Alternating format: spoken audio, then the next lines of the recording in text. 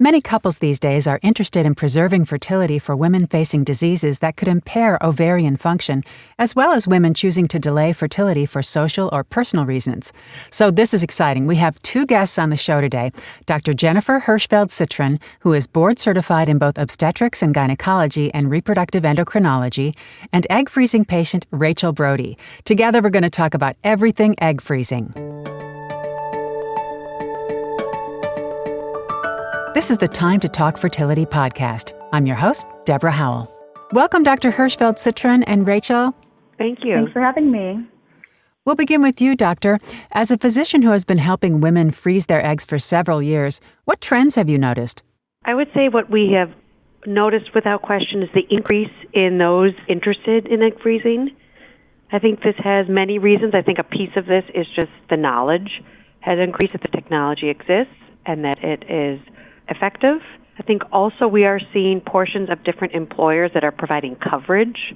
And so this then is creating an opportunity for more and more people to utilize this technology. So without question, the greatest trend is just the increased utilization. That's wonderful. Rachel, I know that making the decision to freeze eggs isn't an easy one. Can you share the process that led you here? Yeah, I'd heard that it was better to freeze eggs when younger, so I've been bringing it up with my OB-GYN every year since I was about 30. And a couple of years ago, my company actually started offering an elective egg freezing benefit, like Dr. Hirschfeld mentioned. And so I wanted to take advantage of that. And I turned 34 this year, and when I brought it up with my doctor, she suggested it would be a good time to pull the trigger. Amazing. For women who are interested in egg freezing, Dr. Hirschfeld, who would you consider a candidate, and in what scenarios would this option not be available? So I'd say who is considered an option is broader and broader. Optimal is exactly sort of as Rachel is describing, someone who is young, because that's when our eggs are at their best quality. But many of us are not as much as a planner as Rachel has been, or as much sort of focused on this when they're in their sort of prime reproductive window. And so I would really say between the ages of 27 and early 40s, it is feasible to freeze your eggs. The challenge is the number of eggs we need for this to be an effective technology will without question increase for women as we get beyond age 35. It'll also more substantially increase really beyond age 38. And so it is feasible for really all groups of women in these ages. It is the most effective when we are youngest.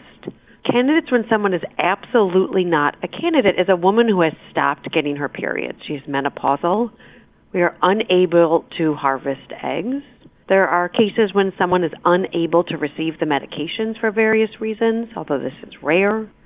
If someone would be concerned or unable to receive anesthesia for the retrieval, then they would be excluded, although this is rare. So I would say that it's a pretty wide umbrella of who is included. But the caveat, the thing that is so important, is it's most effective the younger we are, which is really the peak time to do this is between the ages of 28 and probably 35. Makes total sense. Rachel, let's learn a little bit about you. Can you tell us a bit about yourself? Sure. Like I mentioned, I'm 34. I'm single, which was really relevant for me in my decision-making process. Most of my career has been in consulting and human resources, and I'm also a part-time mental health therapist. And I'll be transitioning to do that full-time early next year. Wonderful. For Dr. Hirshfeld-Cytron, to give listeners an idea of what to expect, can you share the process of egg freezing? So typically egg freezing is started with an appointment, either just as Rachel had described with your OB-GYN or perhaps with an infertility specialist. I would say just sort of starting the ball rolling. The next piece is to do testing. So the goal of testing, what we call ovarian reserve or egg health testing, is it can predict really well how someone would respond to medications to do egg freezing, and it can predict really well how many eggs you would likely get if you did an egg freezing cycle. What it cannot do, that unfortunately it is advertised to be able to on social media, is it cannot predict whether you would have challenges with fertility. And I think that is incredibly powerful. So the purpose of the testing is to gauge, okay, I'm thinking of doing egg freezing. How would my body respond? What would be the type of doses I would need? What would be the likely egg number I would get, which is important because the number of eggs we obtain is going to impact how likelihood this will work. But it really does not have the power to tell us if you do this testing, you would or would not struggle with fertility. I think that the reason it is so important is we don't want to make more of the testing than reality is what it can tell us.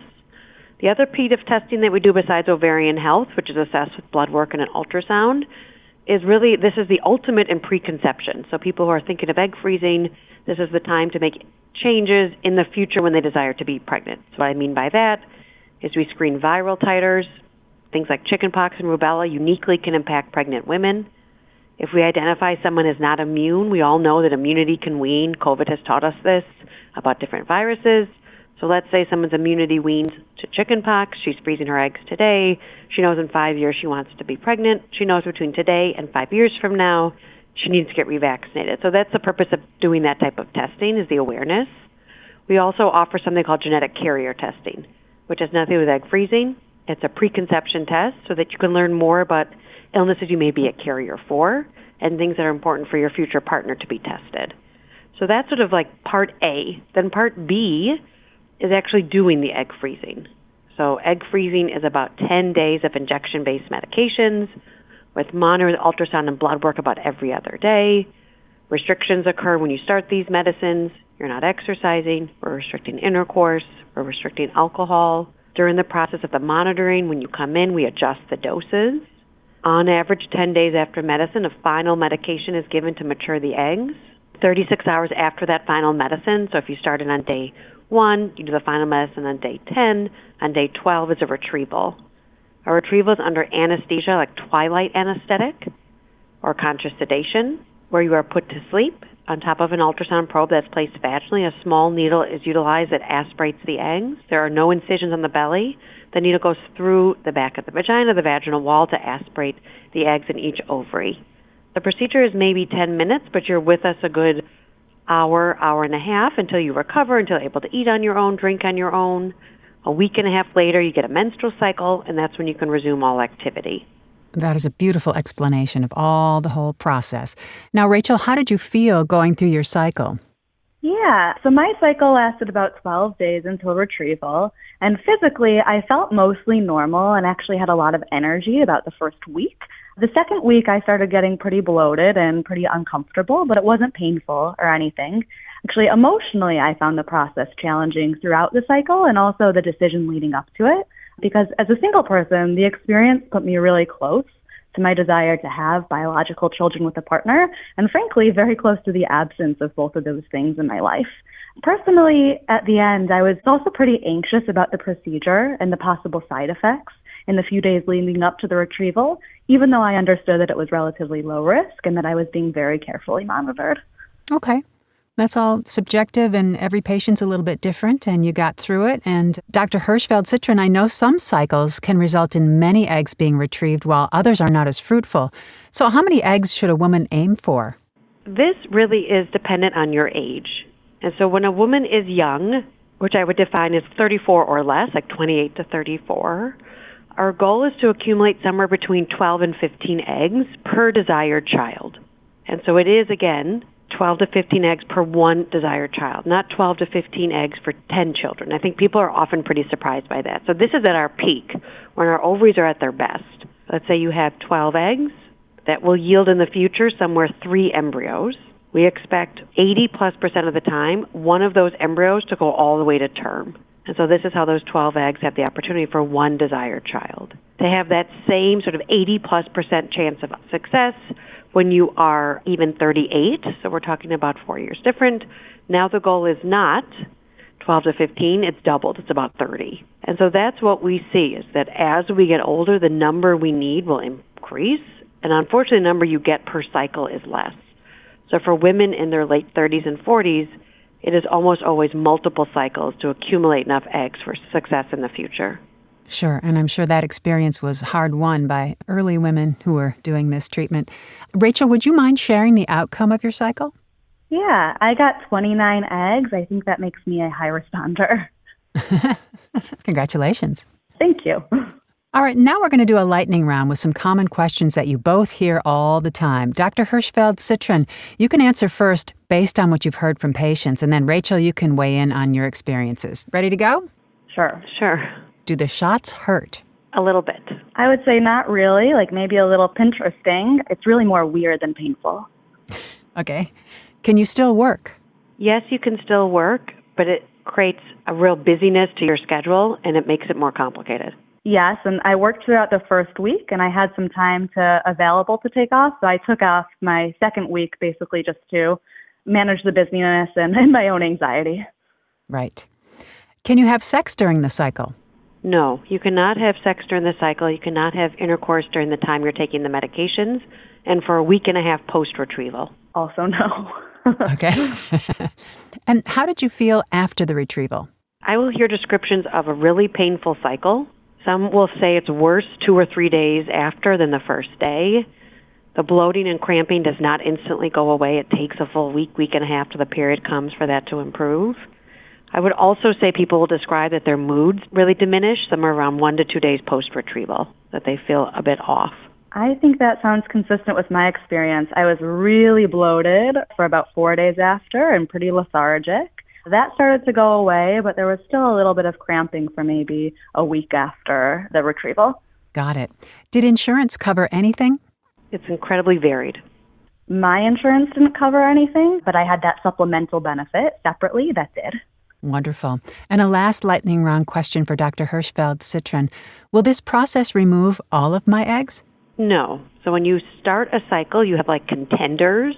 This is what we call someone's antral follicle count. This is what I think of as like the high school class. Each of us has a different class size. As Rachel has shared, she has many available eggs, so she has a big class size each and every month. And the body chooses one to ovulate. The others die off in atresia. The valedictorian ovulates. The others sort of fail the class. The next month, it's a whole new group. So we are using the eggs that would otherwise die off in atresia. We are not using up eggs that would have ovulated. So it's really a net neutral on your capacity to conceive on your own. And doctor, the biggest question of all, how much does an egg freezing cycle cost, and can you break it down for us? So I would say conservatively somewhere between $12,000 and $13,000. To do the egg freezing cycle, the cost to the fertility clinic, meaning the monitoring, the visits, the retrieval, the anesthesia, the embryology costs, that would probably be somewhere in the vicinity of $7,500. The medications can be very different in cost depending on how much somebody needs. I would say that can range anywhere as high as about $5,000. Okay. And for Rachel, would you mind sharing how you navigated the costs of egg freezing? Yeah. So without insurance, which I didn't know in advance what the cost would be exactly, but my total cost for the cycle and the medication was around $13,000. And so that means that I had about $5,500 in medication. And like I mentioned, I had that benefit from my company that ended up covering about half of that cost, and I paid the rest out of pocket. I realize there's a lot of privilege in the fact that I didn't think much about the personal financial burden. And so I'm wondering maybe Dr. Hirshfeld can weigh in on what is typical for others in navigating the financial piece.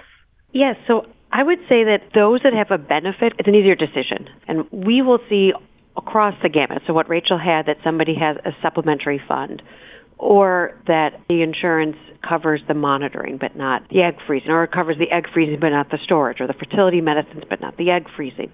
And it really is dependent on what your company's human resources sort of opted in or opted out of. And I had a patient who worked in the music industry, and she had surveyed the different music industry equivalent companies, and she did not have coverage, but the remainders did. And she actually created an argument to her human resources, and she got coverage. And that is a rare story because that takes a ton of effort, but that is one option. And there's something called Resolve, RESOLVE, which is a patient advocacy organization that helps with that type of piece about how you get insurance potentially covered by your employer. I will tell you that for many, that benefited for her. The company changed their mind pretty fast. Usually it's a benefit sort of for those that will come next in very frank terms. The other ways, if it's not covered and there's not an ability to find that benefit to change, is either a combination of sort of loans or nonprofits. And so some of the loans are, there's a whole host of companies that fertility clinics are aware of. There is one that was started by a patient of mine who was an egg freezing patient who wanted to provide financial options with reasonable interest rates, and it's called Emborrow, EMBORROW. And there are others as well that provide financing in that way.